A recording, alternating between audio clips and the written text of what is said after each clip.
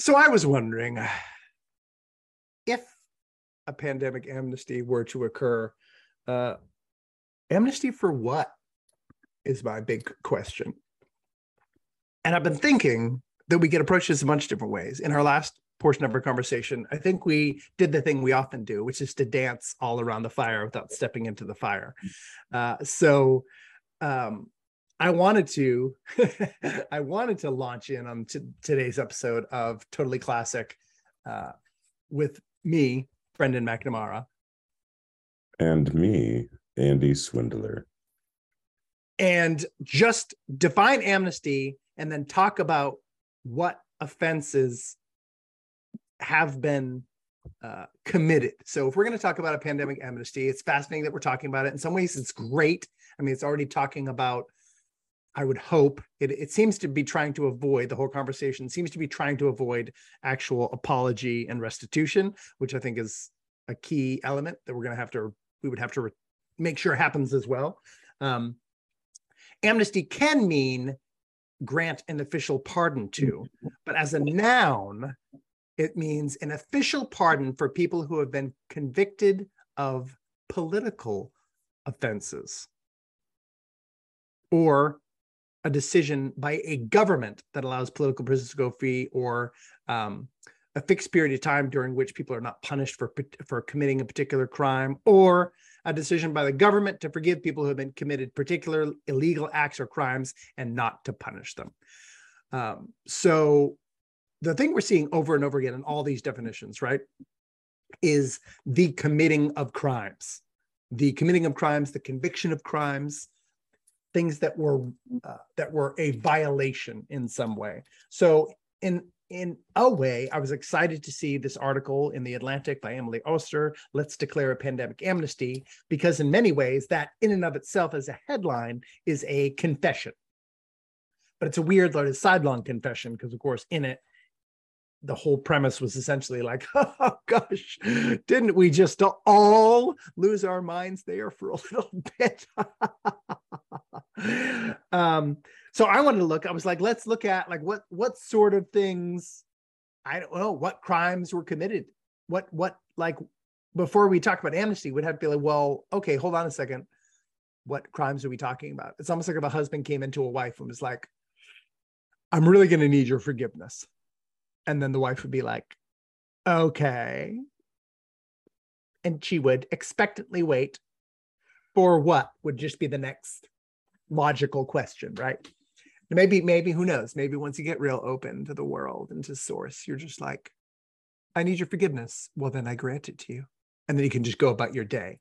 I don't do that. I can't do that. I've just invented a fantasy scenario in my head, and I'm already immediately very curious about what is going to happen. And and happily, I'm the only person in control of it because I invented it. But that's immediately where it took me. But again, I also want to be cautious, knowing that I can enumerate the ways in which I have been harmed, which I think is important for every human being. But it's also important, I think, when endeavoring upon that process, to at least take a little, one or two steps back from your own self in order to properly recognize where I, Brendan, have crimes or ethical violations that I would need to apologize for and gain forgiveness. And I think that's something generally that brings us, you and I, together here. Is the idea of seeking truth and seeking accountability. And I know I think we've both admitted our own failings in that. In other episodes, I've talked about my own journey with apology and how hard that's been in some cases. Yeah. Probably still is. So, in that way, I do empathize with the kind of general idea here that, yeah, it's hard. It's I think it cuts down to really deep stuff around belonging and getting kicked out of the tribe and oh, God damn, oh shit, if I admit, I did this, then, but the irony, and in this case, maybe the tragedy there is that, sometimes people don't really want apologies, or there's certainly the sure. Some might call weaponization of apology, where you just go around apologizing and you never change your behavior. That's not really, yeah. That's not that great either. A kid might learn that and be like, Oh, you mean all I have to do is say I'm sorry, and then I could just keep doing this shit? Yeah. I mean, I have two young children, and that's a constant. We frame out how apology needs to function, because it's like you realize pretty much as soon as you teach your children about the concept of apology, which I do think is a beautiful thing. Like, I think it's something we should hold on to as a species, very quickly.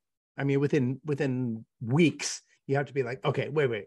It's not about just saying words. It's not a rote performance. You can't just say the words. Oh, I'm sorry.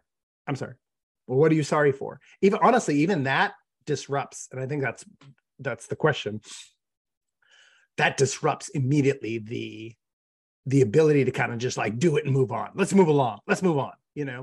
Which we see in our country. We're still struggling with over like whatever racial enmity stretching back hundreds of years.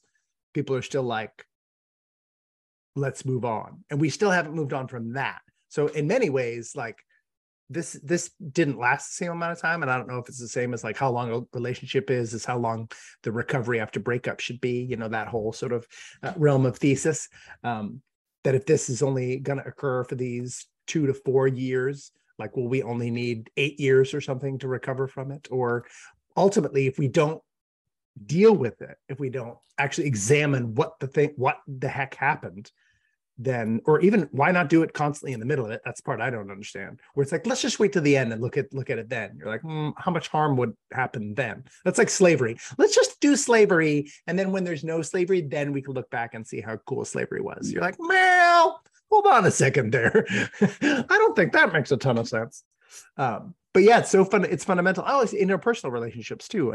But yeah, on a society-wide schema, it can be cataclysmic. Yeah, and you're reminding me of some like bodies of work in business. In manufacturing in particular, there's something called continuous improvement. It's the idea that we're just going to be constantly evaluating where we are. Yeah. Seeing how we can improve and working on that. And agile is a development in the software world related to that. And those are implemented with varying degrees of success. But yeah, I'm with that. Can we? So what gets in the way of that? Something we keep coming back to is sort of this justification of panic. One, when you're talking about the amnesty definition, I also keep being reminded of amnesty. Like, declaring amnesty almost is like a kind of sheepish admission of guilt, because it's like, well, if you're asking for amnesty or forgiveness, then you must have done something. So there is that there. So there's some element of admitting that the impact did not match the intent. We can maybe use that framework. Yeah.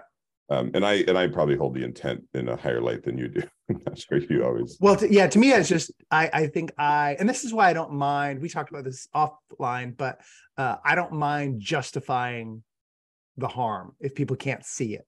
Because I demand the same, because I was like, if people are like, crimes, what crimes? Show me the crimes. I was like, well, okay, well, it's hilarious that you're then, and the victim blaming happens very soon, right? Well, why didn't you just get vaccinated then? Oh, wow, that's what we're doing. You didn't. So why did you dress that way in that neighborhood? Okay, I see where we're at. But the funny thing is like, here I'm amongst the victims. There's a bunch of victims all over the place. I'm just I was barely victimized, but I was adjacent to it and aware of it. And then people are immediately like, meh, proof. I was like, okay, it kind of sucks if you're in the victim mode, right? If you're the oppressed, to then prove your oppression. But I'm down for it because I'm rigorous like that with other things. So I'm like, okay, well, if I can't see it, show me it. Now I'm going to live in a place where I want to be able to see it. I want to be able to see the crimes. But this is the hard thing I think that's happening now, where it feels like for people who are like, oh, there's a lot of crimes we have to address here, that people want to, rush through the process into, cool, it's done now, or the sense of, well, we're all to blame. This is something we all do. And again, we see this with slavery, right? When you talk about American slavery and people are like, oh, okay, well, yes, but everyone was doing it. Like every nation on the earth, every people type has enslaved other people. And you're like, okay, yes, sure, yes. In that case, you can like sort of eventually prove that. Even though, is that relevant? Right. So for example, if everyone panicked and let's say everyone did do blank, blank, and blank, everyone did do that, doesn't make it any less of a crime. It's like, well, it was like the purge, we thought it was the purge. Okay, well, that just explains your motivation for why you did a terrible thing, but you still apologize for a terrible thing, hopefully. I mean, even children, even, young children, that's how we hopefully were raised and hopefully are teaching our own children. But yeah, it's, just briefly before I forget it, you brought up a cool thing about the sort of tribal things or belonging, panic and belonging. And so I was like, I hadn't considered that. That's a good thing to frame in my brain empathically, is confession of crime for some people, especially in as much as they identify as part of a group. If they confess crime individually and they hold either consciously or unconsciously that what they did was what the group said to do, then if they say it's a crime, they're essentially accusing everyone in their tribe of crime, of ethical failure, which might make it hard for a lot of people who hesitate to accuse others. Hopefully everyone's ready and willing to admit fault wherever it can be demonstrated at all times. But it would be it's a different impetus. It's a different weight to be like, we, and by we, I mean, I don't know, progressive academics in the greater Boston area, or whatever. I don't know. I can't remember where Emily. There are no progressive academics in the greater Boston area. Yeah.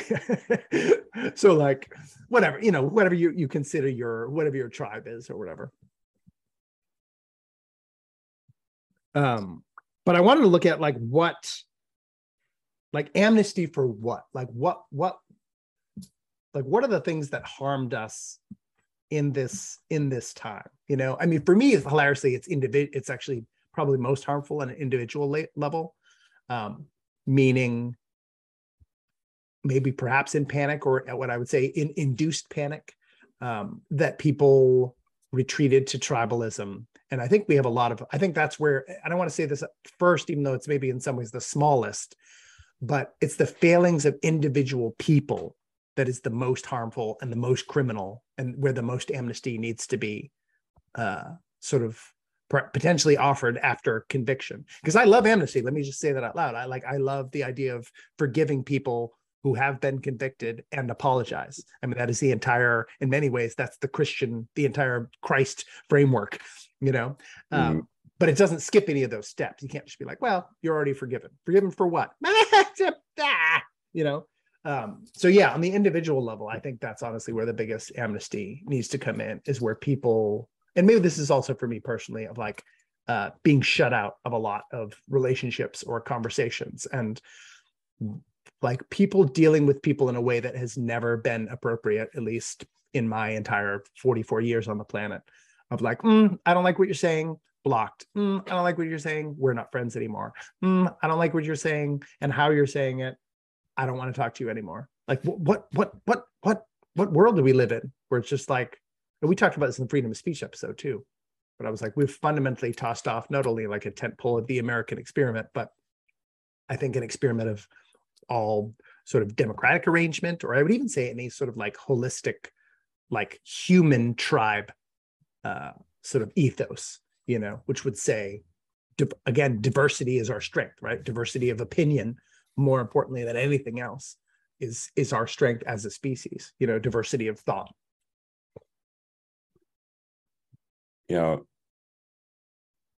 And I know we've talked about this, that seems potentially justified, that individual portcullis. Yeah. Good word. It seems to have been justified in the sense of protecting the greater tribe. Yeah. Like, you are a threat, Yeah. identifying you as the virus. Yeah. Whereas I was trying to think of the right term. I sort of think of you as I don't know, more like the canary in the coal mine, or the whistleblower, or I think there's some other term that's like, you know, the one ringing the bell being like, wait, like, yeah. In biblical speech, it's I think the voice in the wilderness crying out. And in addition to our friendship, that's what struck me. It was like, like, what's going on here? There's something else. And yeah, I don't like, it's funny when you first said individual, I didn't know if you were talking about that kind, like just between friends and canceling each other, but also the individuals who had a ton of power to make decisions and influence. Sure. Which maybe that steps out of the individual realm, because then we're talking really about like kind of their mass influence. Yeah. But you're talking about like the one-to-one, the individual to individual, the interpersonal. And that is tragic. And I'm starting to see some signs of that as I'm getting a little more bold and going out. And I mean, all I'm doing is like sharing some Instagram stories. I'm not like writing like, theses. Yeah. And I'm starting to just get tastes of, I think, what you've been in the muck of for a couple of years now or so. Yeah, and that's helpful for me, actually, that it helped me feel seen when you were like, oh, and we talked about things, then you were like, oh, I talked to someone about that too, and I was like, oh, cool, how'd it go? And you're like, oh, not great. It's a good validation that, like, when I see it happen to other people, and I've seen this too in terms of even just friends and strangers or whatever throughout the past couple of years, but when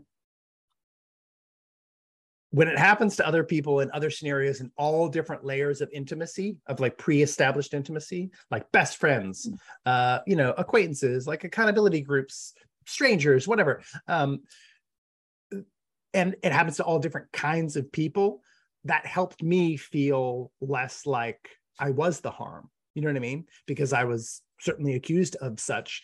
That was helpful in terms of like, oh, okay, I'm not crazy.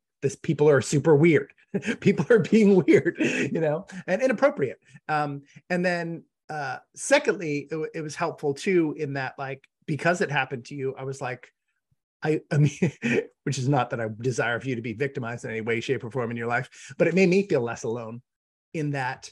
And hopefully I was like, oh, it gave me stronger empathy for you, that you were like, you hadn't experienced that sort of like weird, like social disruption element in terms of like communication.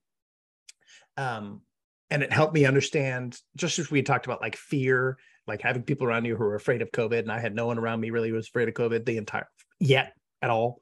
And then, and likewise, I was like, oh, so you probably had an entire different experience from like 2020 to 2022 in that realm, simply because that wasn't part of your dialogue, where I was like, when this Amnesty stuff comes up, I'm way more activated, because I'm like, well, wait a second. What do you mean just Amnesty? No one said, like, people have been, and this is just, I'm going to take it down all the way to personal. People have treated me like hilariously poorly for 2 years, just for saying things, evidence-based, reason-based things. But I realized I had that experience because of the canary in the coal mine effect, or whatever. The fact that I was like, I'm not a compliant person generally, and I'm a talkative person. So I've been asking why and questioning it and trying to dig in and trying to get people to like engage on it for always. I mean, since March 2020 or whatever. So then I did have an entirely different experience than you, and knowing how different our experiences were also helps me go, oh, okay, this helps me understand why I don't always need to respond with such incredulity when people express a confusion as to like pandemic amnesty, and how I'm like, heck no. And they're like, what do you mean? I'm sure someone did some wrong things, but like, what harm? Again, people just saying, well, what do you mean? What harm happened? And part of me wants to go, what are you talking about? Like, it's been 2 years of like nonstop. I mean, my list here of things that need amnesty for is long, but I was like, anyway, being able to like talk through your experience. And this is why we should have been talking. Everyone should have been talking to everyone from the beginning. So we could understand, oh, wow, you're having a completely different experience here, and why, and why. And so to me, it's like at least two big categories of fear, as I see it. One is from wherever, multiple places it came from, the fear that And this, gosh, we keep turning this one over. Like, why did we choose to trust who we chose to trust in terms of the government? And actually, I was just talking with a friend about this, about Amnesty, and who had not even heard that term, and it's just Yeah. And you know, and I was trying to think back to some of those early reports, like, because I think you have gone back. I think there were, you know, you were asking the questions back then, but part of what's up here, part of the argument seems to be we didn't know. And yeah, and I was like, well, we did. So there's no, this keeps, yeah, there were some things I think we did know. yeah, And there were a lot of things we didn't know. yeah, yeah, And kind of you and I think aligned that in the event that we don't know, that's more reason not to take certain actions that harm people. yeah. Like, we really, there's certain things like, well, and you've got your whole list, but there's certain kinds of harm that, you know, we really must be quite certain about if we're going to activate that. Yes. You know, in the vein of serving some greater good. I mean, that's what all seems to revolve around. It's like, well, this, you know, you got to break some eggs to make an omelet kind of deal.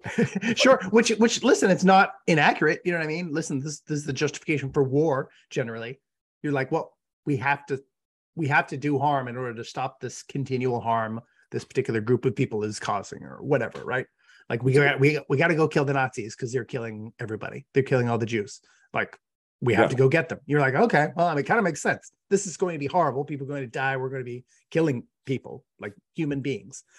But at the same time, you're like, oh, PTSD and yeah. I mean, this is going to affect us forever. But we will, in most of the cases, we will willingly take on this self-harm in some ways, you know. And I think, that's the wild thing, is it's the imposition of a singular, or whatever, semi-singular, tribalistically singular interpretation of what was the greatest good.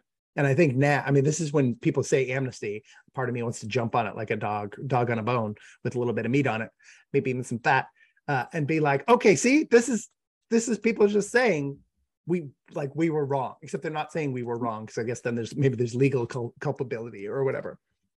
Well, yeah. And this friend went back to say, like, well, you know, what was the CDC and the World Health Organization saying back then? Yeah. I was like, is that who we're trusting? I mean, is that maybe who we trusted back then? I don't know. Maybe there was a more argument for that. That's certainly not who. I think that's one thing we all agree on. It's like, CDC, it's like, oh, it's just a mess right now, which is extremely unfortunate. I think you and I are both quite sad about that. We wish our government had a functional, like. Oh yeah. I mean, for me, I was always, I mean, I've never been that like excited about what the government's up to, but like, you always want them to be better, right? Just like yourself. The thing that really hurt me like that was the like kind of news media, like realizing how news media didn't care about the truth. Really, they were very similar. They were just like regurgitate press releases. Essentially, they were like, well, what does the CDC say? What does the WHO say? And I was like, wait a second, like, I thought we were science people. Like, I thought this is I mean, to me, like a viral pandemic comes along, I'm a Christian, so like, science is not my be all and end all. But I was like, well, I'm raising my hand for going, this is a job for science, you know? And instead, people are like, well, what do the experts say? And again, as I've talked about on the show many, many times, expert opinion, the WHO's opinion or the CDC's opinion, is the least relevant thing we should be talking about. So to me, I was just like, well, wait a second. People like ran in a panic and then went and did the least relevant scientific thing. I was like, what is happening? You know what I mean? That was so to me, it's like, well, what did we know? And then you're like, well, and this is the crazy thing. This is what happens immediately. People go, well, what did we know? And then they immediately go, well, and they point away from themselves. What did they know? It's like, oh, that's fascinating, right? And listen, I say that out loud, being like, I've certainly done that. My kids do it often. If you accuse my eldest daughter of doing something wrong that she has done, even if she knows it, she will say, yeah, but, and she will point the finger and to be like, but Moses does this, and you didn't say anything the time that but you know what I mean? The fingers immediately start pointing in every direction whenever we feel convicted at all. And I've done it. Yeah, you're raising your hand. I'm raising my hand. I absolutely have done I that. think I have 5 fingers. They can point in every direction. Yes, exactly. Right. Every direction but me. Oh no. So I think, I mean, in some ways, even the system of examining it, I think is very revelatory. And I'm hopeful we can all learn from this. Again, I don't mean all this is like just stunning castigation of what a bunch of grossies we are. We're that too. But my whole hope, even in examining this, is like, oh yeah, well, how do we heal? And how would we get to a place of actual like forgiveness for others, or even then, and then forgiving others. I'm not really that much. People are into like forgiving themselves. I don't really necessarily believe in that, but in forgiving others for the things that we do as well. I think there's great healing. There's great mutual healing in that process.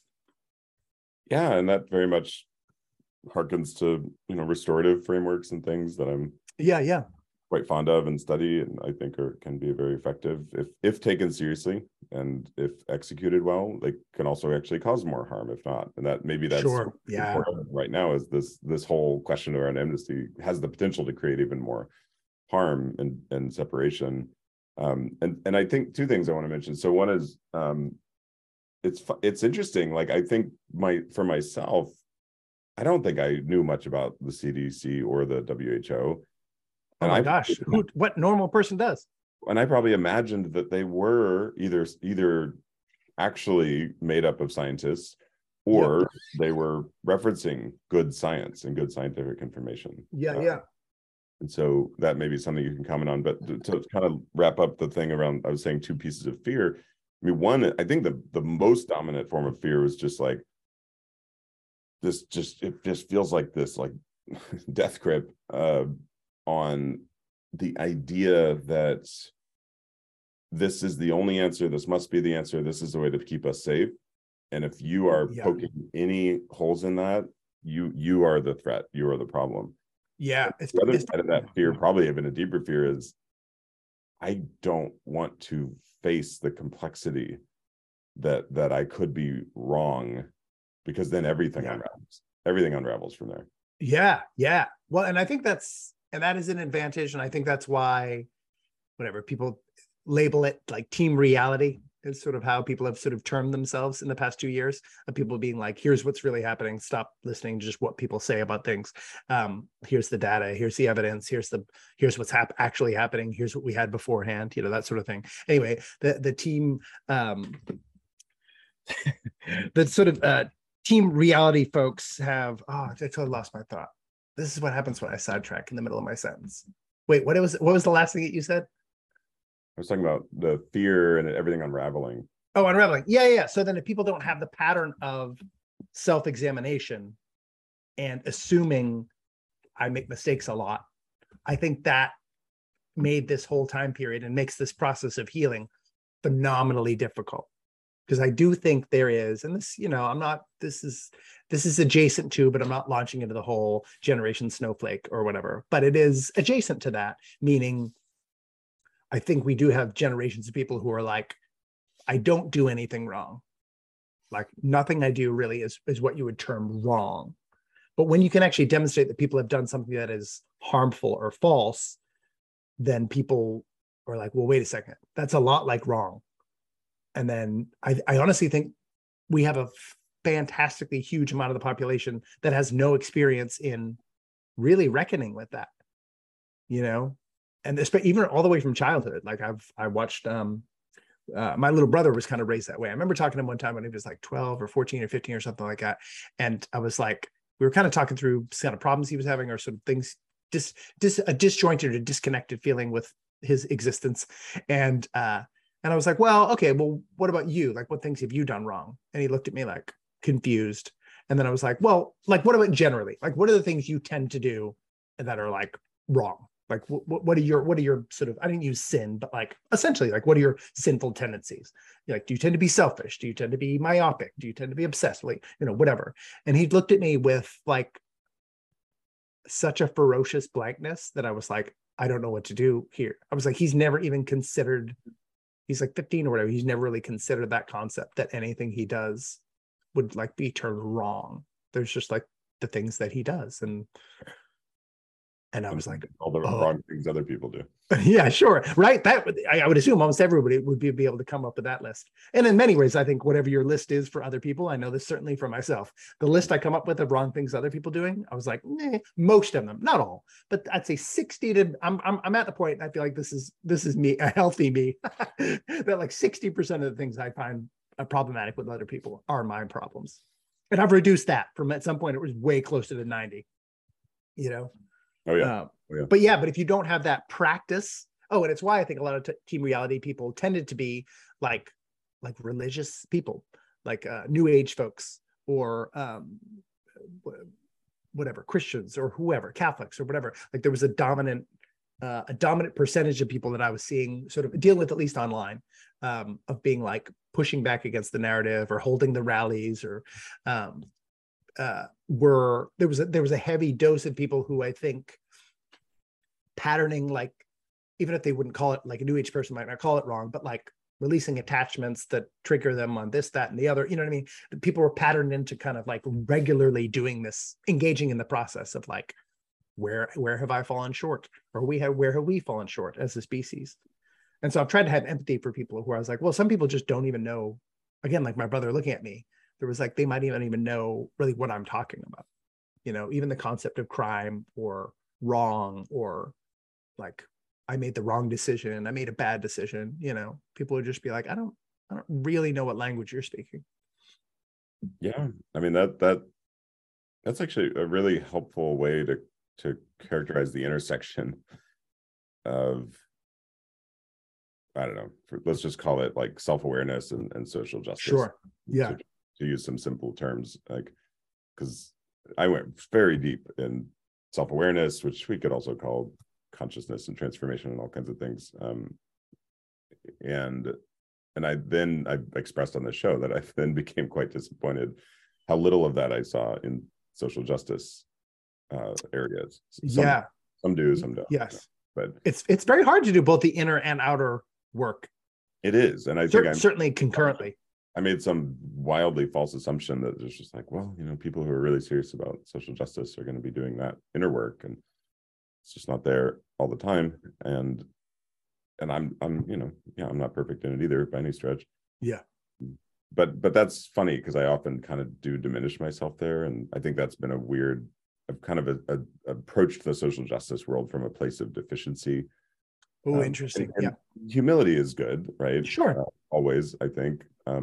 But deficiency is not, particularly when I have actually spent quite a bit of time developing certain like awareness of myself and just how to even the process for doing that, which I think could be applicable here. Yeah. So I know we didn't get very far last time. So you have a list. I wanted to talk through things of like, this question of amnesty. And then again, we can also tie this in attendant to how we maybe manifested these things. So to me, the first thing of like the first amnesty, when she said that, I was like, oh, they mean what I call like institutional Me Too. So like vaccine mandates, mask mandates.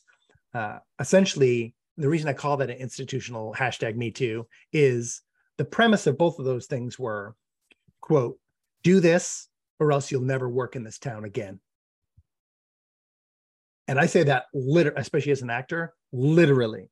Like SAG is just, my union is just starting to wrangle with this now, of like, there have been people, now I moved out of LA, so my auditions dried up for my own purpose. So this is not about my victimization, but there are many people who have been deprived of the opportunity to work because of vaccine mandates on set.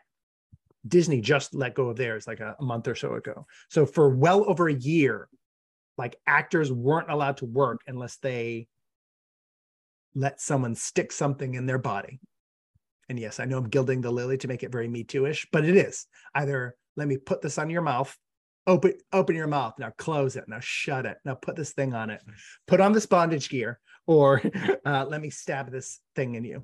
Let me prick you. Let me give you this prick. There you go. That's it. That's the Me Too part. Let me give you this prick. So yeah, that was it's #Me Too, right? And so to me, this is the thing of like, wait a second, I thought we don't like this, you know? And so that's immediately what I thought is like something it needs to be a conviction or apology for. And then we do have to, though, get to a place of forgiveness, or else we're stuck in really just the people who are left out of employment, who have been banned by people doing terrible things. We, like those who have been victimized, cannot let that victimization define them, you know? Like some people put cancer survivor, rape survivor in their bio and stuff. And hey, if you have to do that for a season, awesome, do it. Don't do it forever. Don't, please don't, because it's not all you are. It's great that you did that. It's great that you got through that. It's great that you survived this terrible imposition against you, but it won't behoove you long-term to live in the place of like, yeah, but what they did to me, and I'm never going to forget it. I mean, in some ways that's because I feel like these sorts of harms of just like lack of employment, loss of friends, these are harms, you know, they're not lynching, they're not evisceration, but they're, you know, but we also are a delicate society, I think, quite prone to anxiety, quite prone to depression. And I just saw like 30% of people or something like that are on ADHD medicine. I mean, something like insane. I was like, wait, what? I was like, what is happening? And that's just prescription. But anyway, so it's like, we are a little messy, but I was like, in some ways, there is a moment there to slide into it, this with what I'm talking about here, not obviously rape or cancer, but to slide into PTSD, to kind of like almost choose it a little bit. There's a little bit of an element of autonomy in there. And I wouldn't want people to swing into that. But I think that's just something that violates an ethical principle, especially in the case of SAG is a great example of it violates a principle that we hold dear, you know.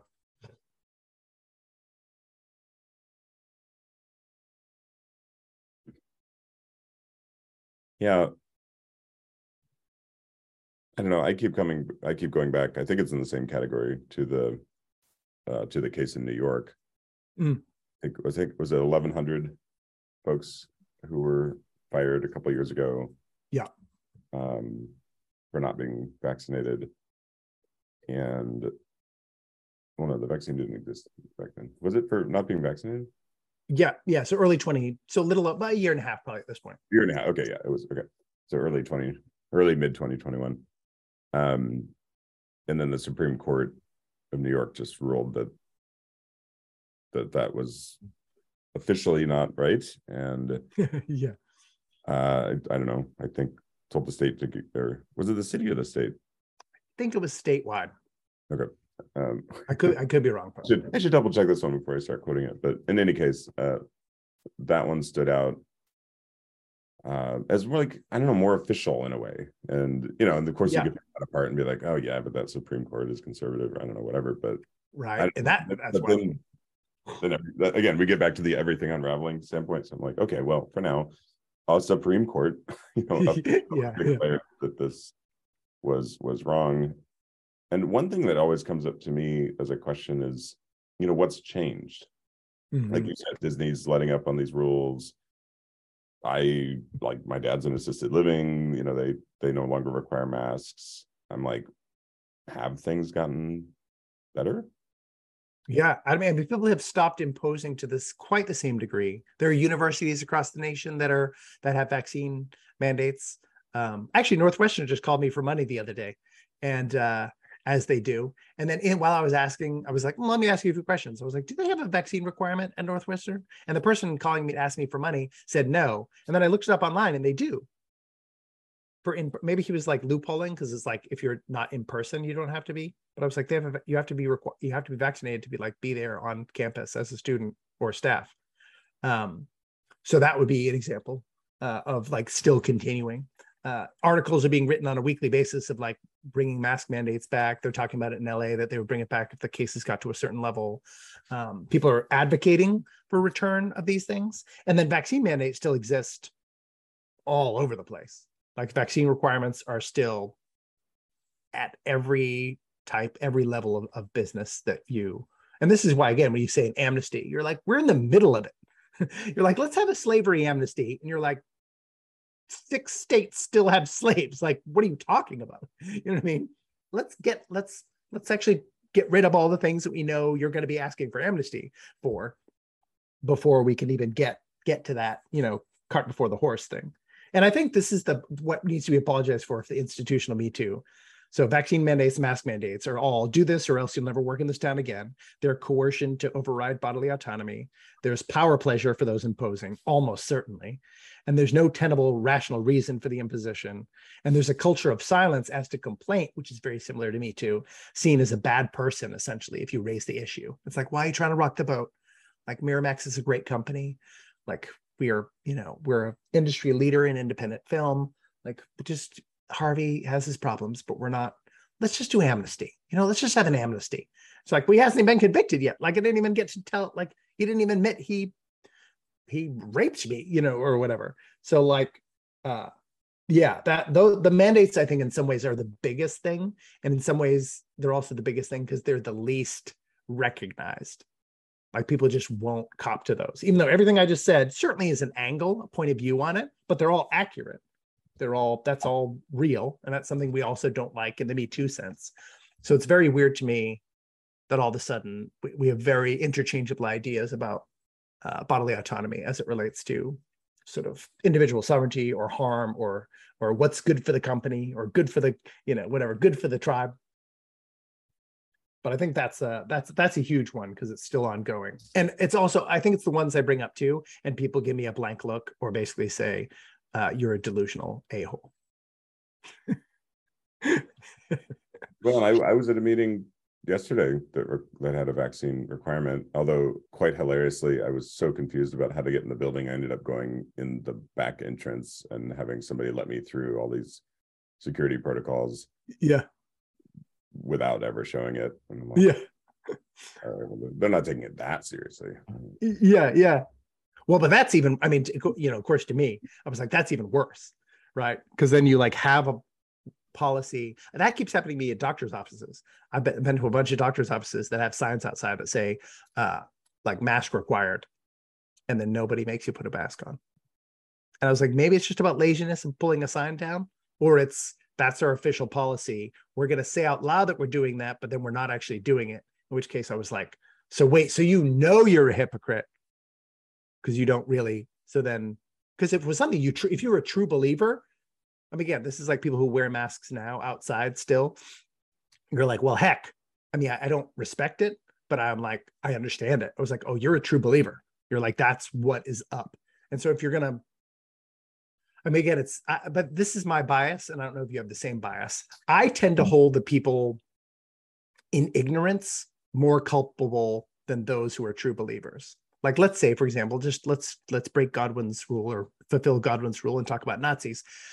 The people who are like hardcore brown shirt, Heil Hitler, and meant it to the core of their being, I'm less mad at them, which is weird, than people who are just like, well, I don't want any harm to come to me and my family. I'm just following orders. Those people, I was like, dude, you have no excuse. You're not even like volitionally, you're doing the same terrible things, but you don't even have a belief system to support it. Like, and I know many people who think opposite, you know what I mean? They're like, no, those with a vile belief system would be the reprehensible ones. But I do have a tendency to be like, yeah, to castigate the follower more than I even castigate the leader. So I looked up the New York article, and let's see. It says, based upon the petitioners' vague denials of their exemptions, the fact that they were kept at full duty for several months while their exemptions were pending, the mayor's executive order granting exemptions to certain classes of people, and the lifting of the private sector mandate, this court finds the commissioner's order of October 20th, 2021, and December 13th, 2021, as well as the mayor's executive order number 62 to be arbitrary and capricious. And then later it goes on to say, or unconstitutional. This, again, is about the New York Supreme Court, a lawsuit filed against the city of New York, the New York City Department of Health and Mental Hygiene, the New York Department of Sanitation, Commissioner of the Department of Health and Mental Hygiene, David Chokshi, and New York City Mayor Eric Adams. And then they ordered that the New York Supreme Court ruled that the New York City must reinstate all employees that were fired because of their vaccination status, and back pay must be issued. Mm. And this was about a month, I don't know, month and a half ago. This was October 25th, 2022. So I guess about a year later. Yeah. Well, it's fascinating. I think we talked about this one of the first episodes that we recorded. I thought I was like, oh yeah, we're kind of heading into now with the recompense and apology and healing phase. And I'm hopeful that this will heal. And I was wrong / right, but I was off by like almost a year, like 8 to 10 months before this is actually starting to happen. Now, yes, big things move slowly, but it is sort of astonishing that almost a year after this should have been taking place, that we are kind of just starting it, right? Like those people were just reinstituted in the past month or so. And this amnesty proposition was made in the last month. The new premier of Alberta said, the unvaccinated were the most discriminated against group that she had ever witnessed. So like this is all happening again about a year late. And I think some of that is just like things move slow, but also things don't move that slow because things move real fast in terms of it took less than a year to start like mass segregations. It took like less than a month, I think, for the first vaccine like requirements to go into place. Like I think by the vaccines were released, I think by February or March in January. And then by February or March, there were already like strictures in place. So I was like, you could move real fast when you want to. But I think it's an ideological difficulty or some of the cognitive dissonance stuff we've been talking about. So that's starting to happen. So that's good. But still there's been they sort of made restitution, but there's no apology, which is really hard. I mean, to me, I think that's in some ways maybe even more important than amnesty, because amnesty is sort of like, will you forgive us for what we have actually done wrong? And then the whole article, of course, didn't really present that was what had happened. But so now here, at least with that restitution, you've got sort of restitution made for the wrong that they've been convicted of. But there's no apology, in which case, to me, yes, it's great to have the restitution. It's great to have like activity on that front. I do like that. But to me, the most important part is less the reparation and more of the like apology and healing and forgiveness. And I know that's a little like touchy-feely, woo woo. I'm not into that touchy. Yeah. I know I know you'd be into it, but like I was like, but that's where the real healing comes from. You know what I mean? That's why you have to talk about these things super frankly. That's why you can't rush past the people who have victimized can't be like, let's declare an amnesty. It's like literally like getting yourself out of jail. It's like, no, you've got to apologize, and anybody who was wronged, that whole group has to be ready. This is their burden. They have to be ready to forgive. They have to I think people, again, I was like, people should be doing that pre-work back in January. And I was like, okay, maybe January 2023, get that work going. So you're ready to forgive when someone says they're sorry, Well, yeah. And well, two things. One, even when we were taking our break in this recording of this episode, you found a study from Nature that yeah. Quite wildly germane to our conversation, which was kind of amazing. It was just published on December 8th, 2022. It is it's being published in Nature. It's in the accelerated article preview stage. It's kind of like a preprint, but by Nature, as opposed to it's hoping to be accepted. It's already accepted. It's called Discriminatory Attitudes Against the Unvaccinated During a Global Pandemic. And I think the most, just to grab something from the sort of major results page, which I know is a little bit poo-pooed in study circles, but for simplicity's sake, across 3 conjoint experimental studies, we demonstrate that vaccinated people express discriminatory attitudes towards the unvaccinated, as high as the discriminatory attitudes suffered by common targets like immigrant and minority populations. This is a global study, multiple countries around the world. And then one of the notes that I had highlighted as well was that the antipathy sort of measurement was twice as high as the sort of baseline antipathy against, quote, Middle East immigrants, which is generally like one of the most hated populations, essentially, globally, which even I was saying to you, even when I was reading it, it made me feel like a bad person. But it's like, we got to say these things out loud, right? We got to like figure out like this is what statistics are for. But I was like, like as I was reading it, some part of me was already kind of woking it and being like, yeah, but I don't, not that I would agree with this assessment that these people should be hated, or even that I would encourage, like, sometimes you don't even want to talk about those things, like who's hated the most, because you're like, it feels like a self-fulfilling prophecy, because then people would be like, well, if that's the most hated group, then the fact that I hate them really isn't that weird. And then, I don't know. But I wasn't even reading it to anyone. I was just reading it to myself. But anyway, just to say all that with all the exceptions in my brain, I've read a number of studies in this vein, and that is a frequently cited, like, that's like a peak or sort of a baseline of high antipathy in the global context.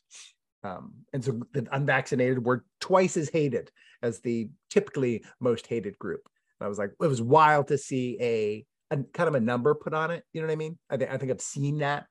But I hadn't seen it laid out in stark numbers, something that feels more objective than the sort of subjective sensation, or even the collation of objective reactions or verbiage or whatever, and then making an assessment. I was like, oh, this is like a comprehensive assessment showing how bad it got. And that's a big, I just got to say, that's a big deal, because that was created, that's a freshly created category by which people are now hating people. Like Middle Eastern immigrants as a problem is, as a quote unquote problem to people who find it a problem, that's more than decades old. I mean, that could literally be, that could be like, that's eons. It might be an eon old ultimately in terms of the complexities, in the very least, since the sort of founding of Islam. One could suggest that that religious schism, provided sort of enmity that led to this moment. Because I'm assuming that Middle East immigrant is not dog whistling, but it's holding a few elements in place. So then that this type of prejudice could become so popular. I was like, that's a big thing to be declared, to have amnesty just declared over. Hey, so sorry, we villainized, a massive chunk of the population to such a significant degree around the world. You know what I mean? That's pretty amazing. But you slipped. Yeah. Because I don't think they're saying I'm sorry. No. Yes. No. They haven't yet. But I mean, in order for actual amnesty to occur, there's going to have to be, or the healing of amnesty. Someone's going to have to say sorry. That's what we want. But yeah, that's not necessarily being said. I wanted to like point that out, not to like yes be wrong, but like that's the problem, right? Is that yes, we're just saying that there's not necessarily an apology attached to it. No, which I would think is actually in some ways the most fundamental part. I mean, to me, let's not worry about an amnesty. Let's set up a systematic means of apology, and it's happened a little bit. Some people are like, oh, I'm just so encouraged seeing this more and more. And I was like, I've seen 3 examples of it in the past year, of like seeing people share DMs or texts even from their relatives who had said, I'm sorry. And I've seen it online for a couple, like doctors or whatever. People have been like, hey, I did this in the past year or so. I've been saying this and this and this, and I was wrong, and I'm sorry for anyone who's hurt by that. Just public apologies in that sort of sense. There's like that cafe in Australia or something that had the yeah. I actually shared, and then I got blowback from that privately. Yes. Yeah. Like, what? They're just apologizing. They're just apologizing. I know, that's the wild thing too. But then this is the conviction. It's like what I really think is the case, and this is why we're not really ready for apology or amnesty yet, is people think that this hatred is justified, essentially. Right. People think this is like hating whatever, groomers, right, or whatever. This is like a behavior based. This is a malevolence based. Like, we're malevolent against you because you're so malevolent. Your choice not to get vaccinated, among other things, but we'll stick to vaccination. Yeah, was directly harmful to society and the population at large, and put the rest of us in danger. Ergo, the hatred against you is justified. That seems to be the thesis. I've just never met anybody who has any reason to think that. Is the wild thing to me. Like I've talked to hundreds and hundreds of people, and I've never met anybody who had a reason to think that. But that seems like a popular thought, which I just think that is endlessly fascinating To me, Well, you that's mean like a like a reason to believe they were dangerous. yes. Yeah. The unvaccinated were dangerous. Yeah. The people didn't have, I mean, not a reason that would stand up to any scrutiny, like no tenable reason, meaning no reason that like was beyond, well, I've heard, or yeah, but this says this. And I've had debates and arguments with people on this exact thing. And I can't tell you how many times, well, I can tell you, I'll tell you right now. I'd say about 3 dozen times I've been in extended conversations with people and they just start sharing like studies and stuff. And none of the studies support their argument. They're just studies on like vaccine efficacy, right? And I'm like, well, that's not that, but that's a separate conversation. You know what I mean? Whether something works doesn't mean that that's the only thing that works. You know what I mean? So they have reason, and that they're like, well, because vaccines are real good. And you're like, well, but what are they real good for? They're good for the things that I agree and you agree. And then people are like, no. And I was like, no, we agree on this. Like, I agree that the vaccines are efficacious in limiting COVID hospitalization and pretty consistently death. That's not what RCT said. They said they had no death effect, but it was like COVID related death. It seems pretty consistent since then. But that's, again, it's still up to 27 times crummier than natural immunity. And that would be an unvaccinated person. So these aren't real categories. This whole vaccinated and unvaccinated, it's an invention. But I'm fascinated. I mean, so in some ways that's maybe after the actual like institutional Me Too stuff is the invention of, again, an invention of an other, and managed to sell it so hard, so fast. I mean, I think people will be writing books about this time period. Social scientists will be writing, like, this is not the first of many studies of enmity against the unvaccinated, but people are going to be writing studies about this for the next, whatever, 2 or 3 generations. It's really interesting. Yeah. And I find that what I notice, and I've done this a few times, is, I mean, and correct me if I'm wrong, but if there were any justification here, it would be around transmission. It would say, it would be, okay, if there was actually a silver bullet, there's some way to reduce transmission and significantly. I don't mean just like, oh, it's a little bit less, but I mean like, oh yeah, these people can't come to work because they are like, I don't know, 10 times more likely to transmit this deadly virus. Yeah. Baked in there are a lot of assumptions about, A, how deadly it is, B, yes, how transmissible it is too. Yeah.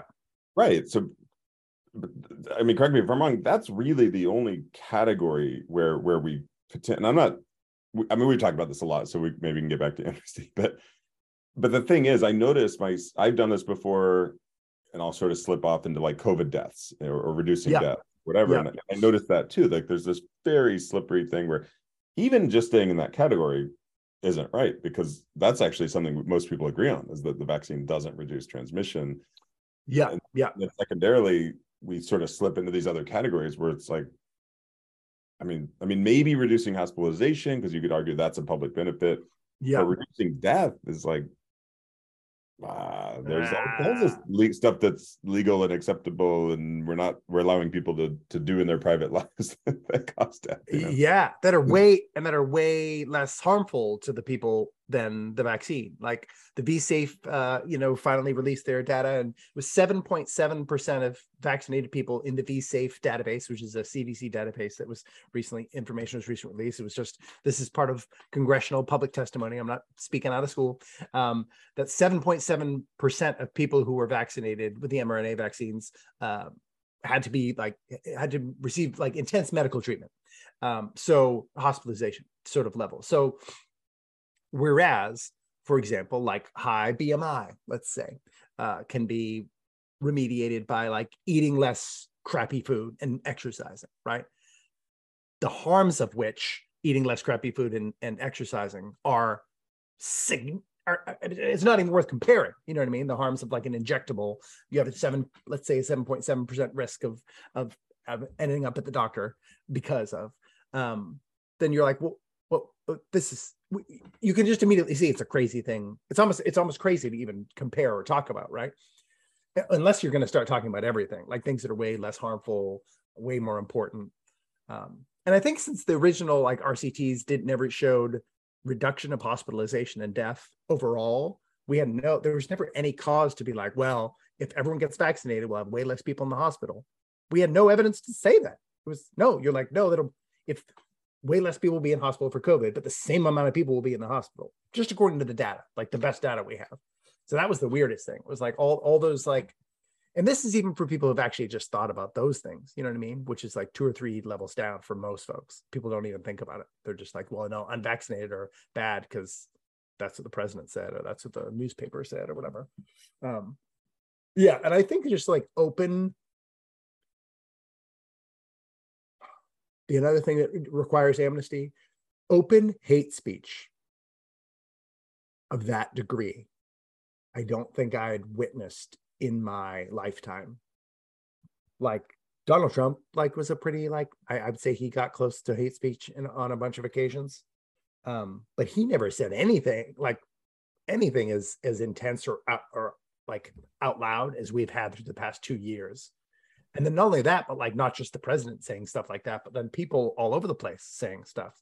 It was like, in some ways, it was almost like you were allowed to say terrible things about the unvaccinated or the anti-maskers or whatever. And it was like people got permission to use the N-word. And people were just like happy to say it, happy to drop anti-vaxxer, call the unvaccinated as though, you know. Oh, we're so pent up, man. I yeah, mean, it was like, there's like a lot of tension. Well, and I think too, there was a lot of, from lockdowns and stuff, there was a lot of tension generally. And I think that's why the BLM like protests and then also the BLM riots occurred, was not just because of the incident, but because everyone was like sequestered. We had to get our anger out somewhere. People were suppressing a phenomenal amount of fear, phenomenal amount of rage, you know, all of that. And in some ways it was helpful because I was like, oh, there's a good place for it. Hey, police officers shouldn't be murdering citizens. Hey, yes, let's not do that. You know? So, and then the sad, but it wasn't enough. It didn't pressure valve us enough. But then somehow, I think once the various people types was just kind of allowed, or you realize you could say it, and then people around you would go, yeah, then it was like, it was on, you know? I think much in the same way that people were concerned during Trump's presidency, that people would be much more like loose in their lips about speaking negatively about immigrants generally, you know, because that was kind of his whole whatever bugaboo. So that, yeah, just seeing hate speech from people, and then hate action, like hate-based discrimination from people who I never thought I would hear those things. That was astonishing to me. And again, not levied at me very often specifically, but you know, but I saw it being levied generally at tribes and groups. I was like, and that's a big thing. That's a big thing to forgive socially. You know, I think it would be very hard, and I think it'd be healing and beautiful. But you think about the difference between like benefiting from systemic racism as opposed to being like an avowed open white supremacist speaking about how, you know what I mean? You're a person who like said out loud how good Jim Crow laws were, or when Jim Crow laws were enacted, you were like, oh my gosh, stop complaining. You're not being killed. You know what I mean? And this is fascinating. During Jim Crow, I was reading this the other day that like lynchings weren't necessarily any higher during Jim Crow than they were like pre or post for a few years. Like that's still just, that was actually, mob justice was like a general way that people dealt with their murderous rage / adjudicated crime as they saw fit, which is just generally horrifying. Let's just go ahead and say that out loud.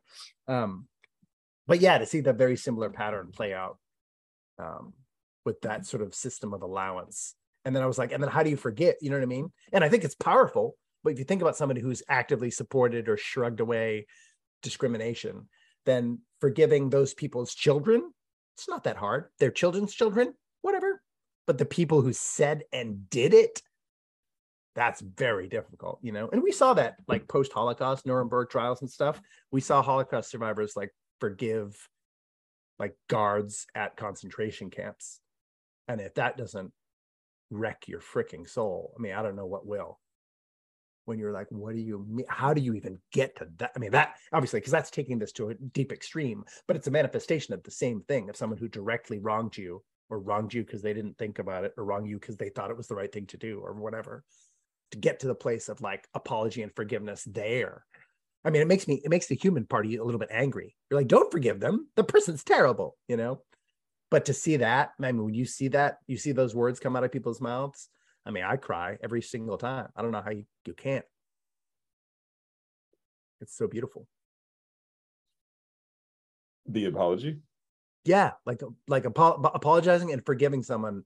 The actual people who said the evil thing against you, did the wrong thing against you. I mean, I just think that's so transformative and so beautiful. And that's what this whole amnesty concept kind of skips over, you know. Let's just say everyone's get forgiven for anything they did. You're like, what? Right. Like no. Yeah. What I'm hearing there is, yeah, an apology is powerful when it's specific. Yeah. And this sort of general, like sweeping, like, well, I don't know. Yeah. Let's move on, shall we? Yeah. And think about the healing for that, like in that situation, right? Like an actual, like a guard at a concentration camp. Think about I mean, in some ways, like, will that person even be able to receive that forgiveness if they've been convicted in their conscience?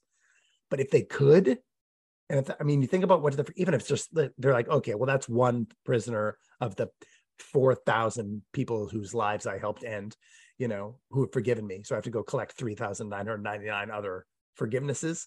But still, to hear that one, I mean, and so I say that not to be like, well, let's definitely focus on the villain here, but no, both the victim and the villain, I want them both healed. Like, right. I don't want someone to skip straight to amnesty. I want them to have the healing of making the apology and receiving the forgiveness. I mean, that's the good stuff. Yeah, and that's what gives us the possibility of interrupting this pattern in the future. I mean, that's a lot of where I'm, because if we don't address that, which frameworks like restorative justice, transformative justice, truth and reconciliation, this is the idea. Let's get to the root of this and look at where this came from and what would lead folks to behave like that, to vilify others like that. And to the point you often make, in such an extraordinary short amount of time,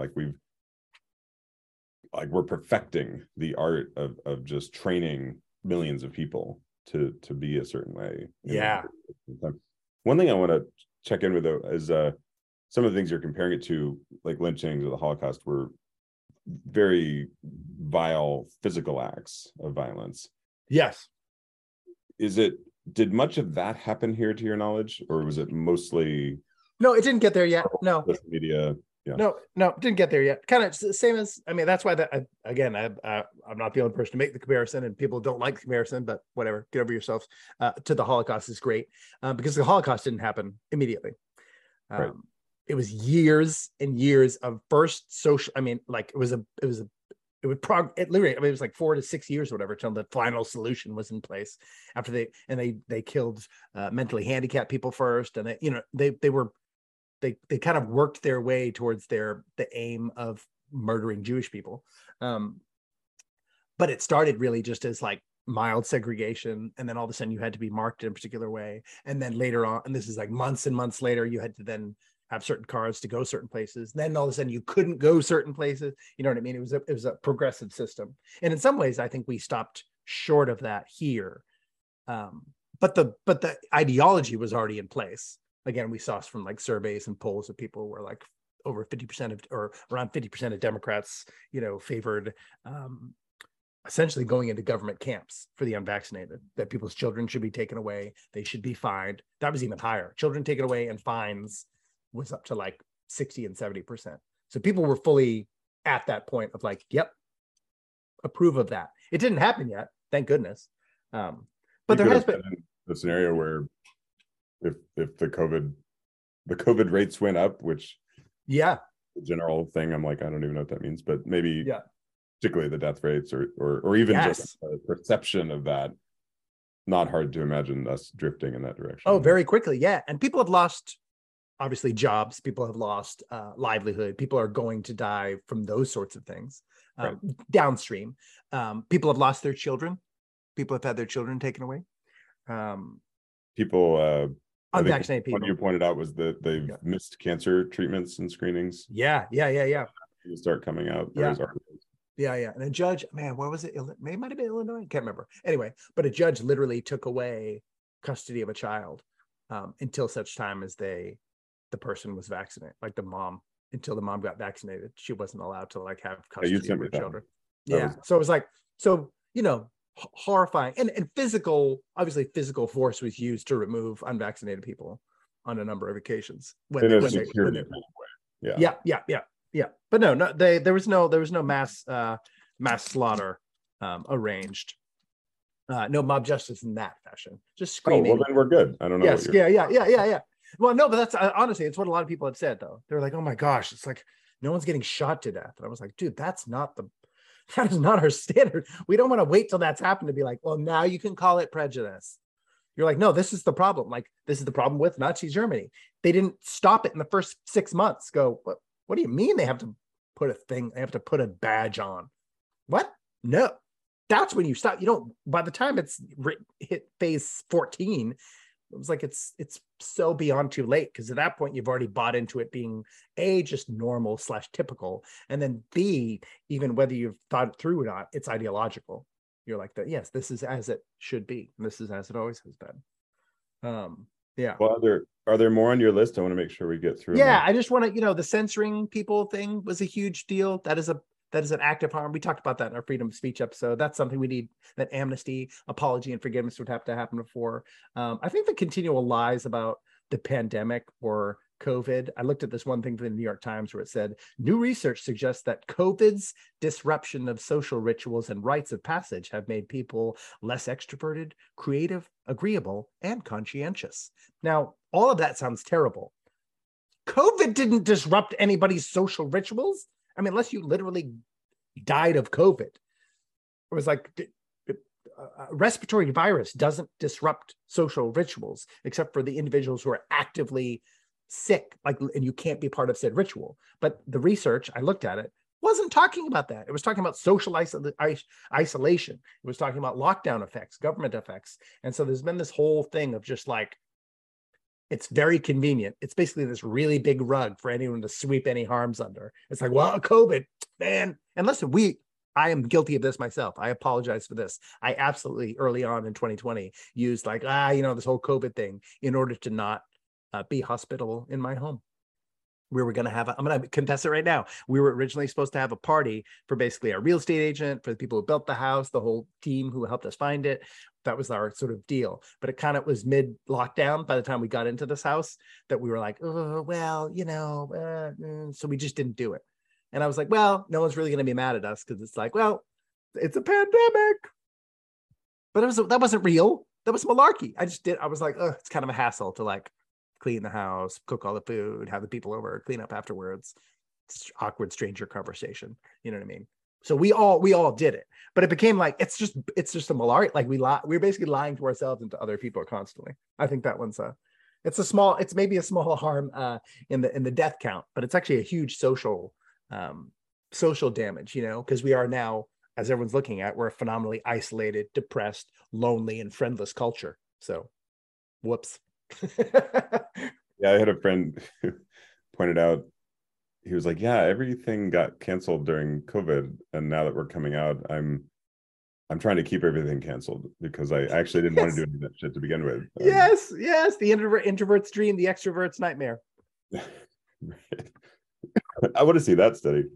Actually. I know that's fascinating. And for me, yeah, one that comes to mind was I realized my bank would reverse fees. Yes, yep. Bank fees, whatever. If you just dropped COVID, yep. Normally it's like 3 a year or whatever they'll reverse. And I was like, I just tried it one day and I was like, having COVID hardship and it was like infinite. I mean, it was a rough financial period for me, and I was like, yes, oh, I'm over again. COVID, sorry. Yeah, yeah. From an intersectionality lens, it's almost like we all got to claim some version of oppression as long as we were like in the pandemic. You're like, well, I'm an oppressed category, so kind of, can you help me out? Can you help me out here? I'm alive. Yeah. Well, in some ways, that also would help you understand why some people don't really like the idea of anyone saying the pandemic's, when Biden said the pandemic's over, although he extended the state of emergency. So obviously he was lying, but I was like, that's got to panic some folks. You know what I mean? Introverts, people who were kind of appreciative of the fact that they had this kind of get out of jail free card for rent. I mean, this applied to a bunch of different situations. You know what I mean? For rent, for banks, for bank fees, for late fees, for anything. You know what I mean? It kind of was a get out of jail free card. And then people got in the habit of just saying it was because of COVID or because of the pandemic, but it wasn't. It was all, or not all, but whatever, 99% to do with like how the government responded. Yeah, and it actually released a lot of funding and created programs that I would argue we ought to have anyway. Yeah. Although we spent so much, oh my gosh, on COVID relief, it's crazy.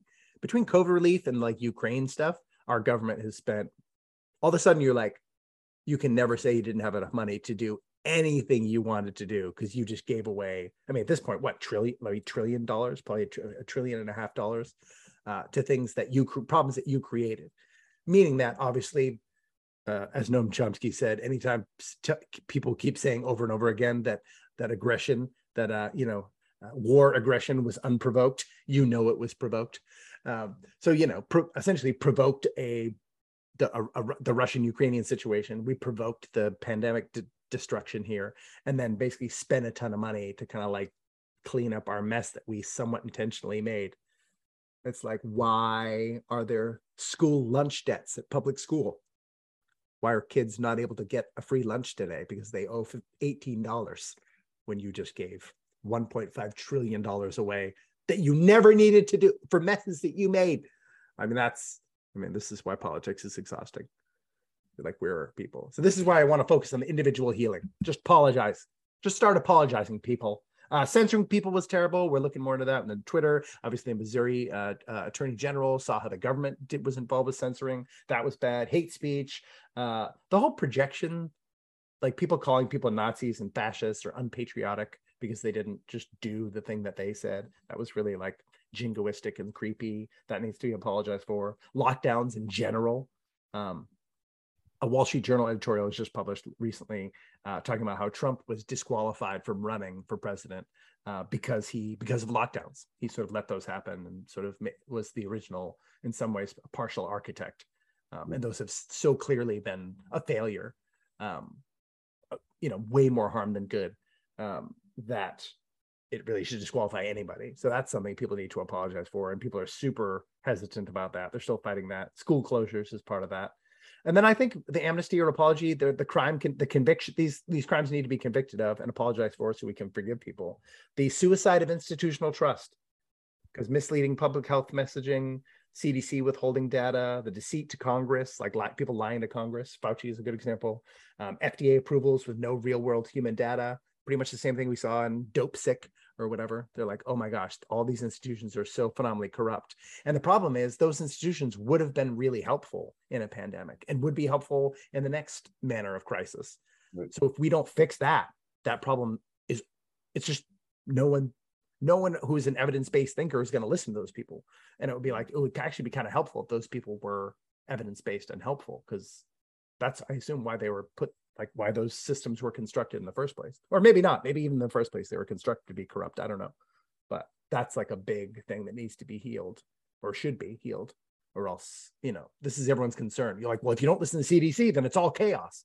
And I was like, okay, but it's worse than chaos now because they're misleading. So then you don't want to go the wrong way. You just want to fix it. So then they would be helping people go like an evidence-based way, or just helping lead people to information so people can actually adjudicate these things for themselves is I think the best way.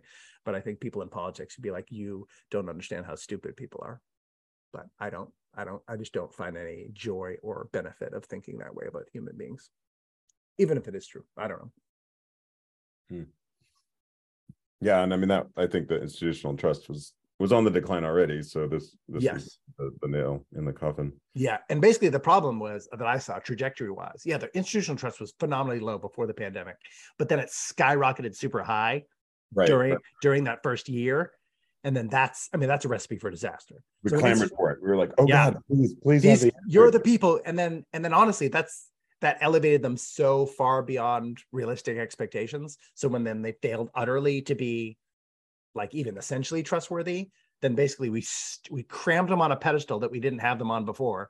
And then when they failed us, then like tore them down from the pedestal in many ways. Or some people are just like, no, they're the best, and then are kind of frozen in some ways. But it's it's their fault because they messed up, but it's also like our fault as a species or as a country for being for cramming people up on a pedestal that there was no good reason to do it. And then it made their job too hard. You know what I mean? Then at that point, they pretty much had to be like batting 1,000 or at least 80%, batting 800. I don't know. I don't know how to do baseball stats.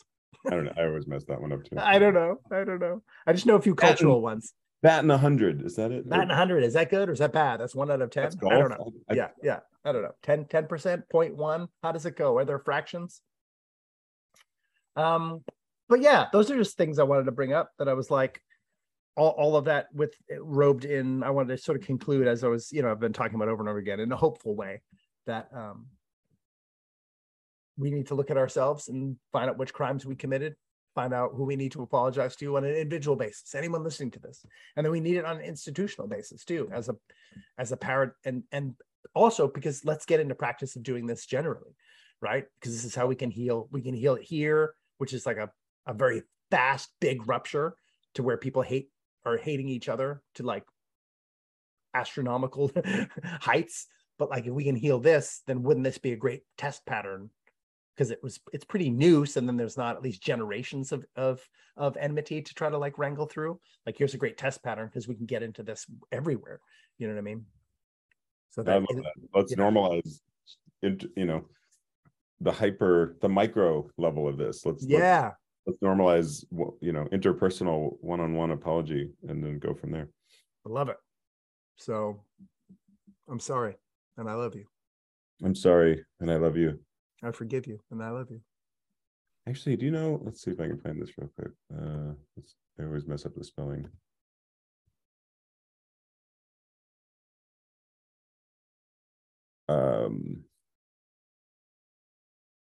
Ho'oponopono. Uh-huh.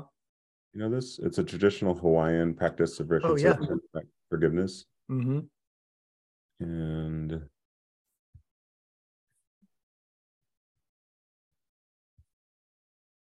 it should be easy enough to memorize. I don't know why I'm not finding it on this article about it. It's weird. But I think it goes. Let's see if I can remember.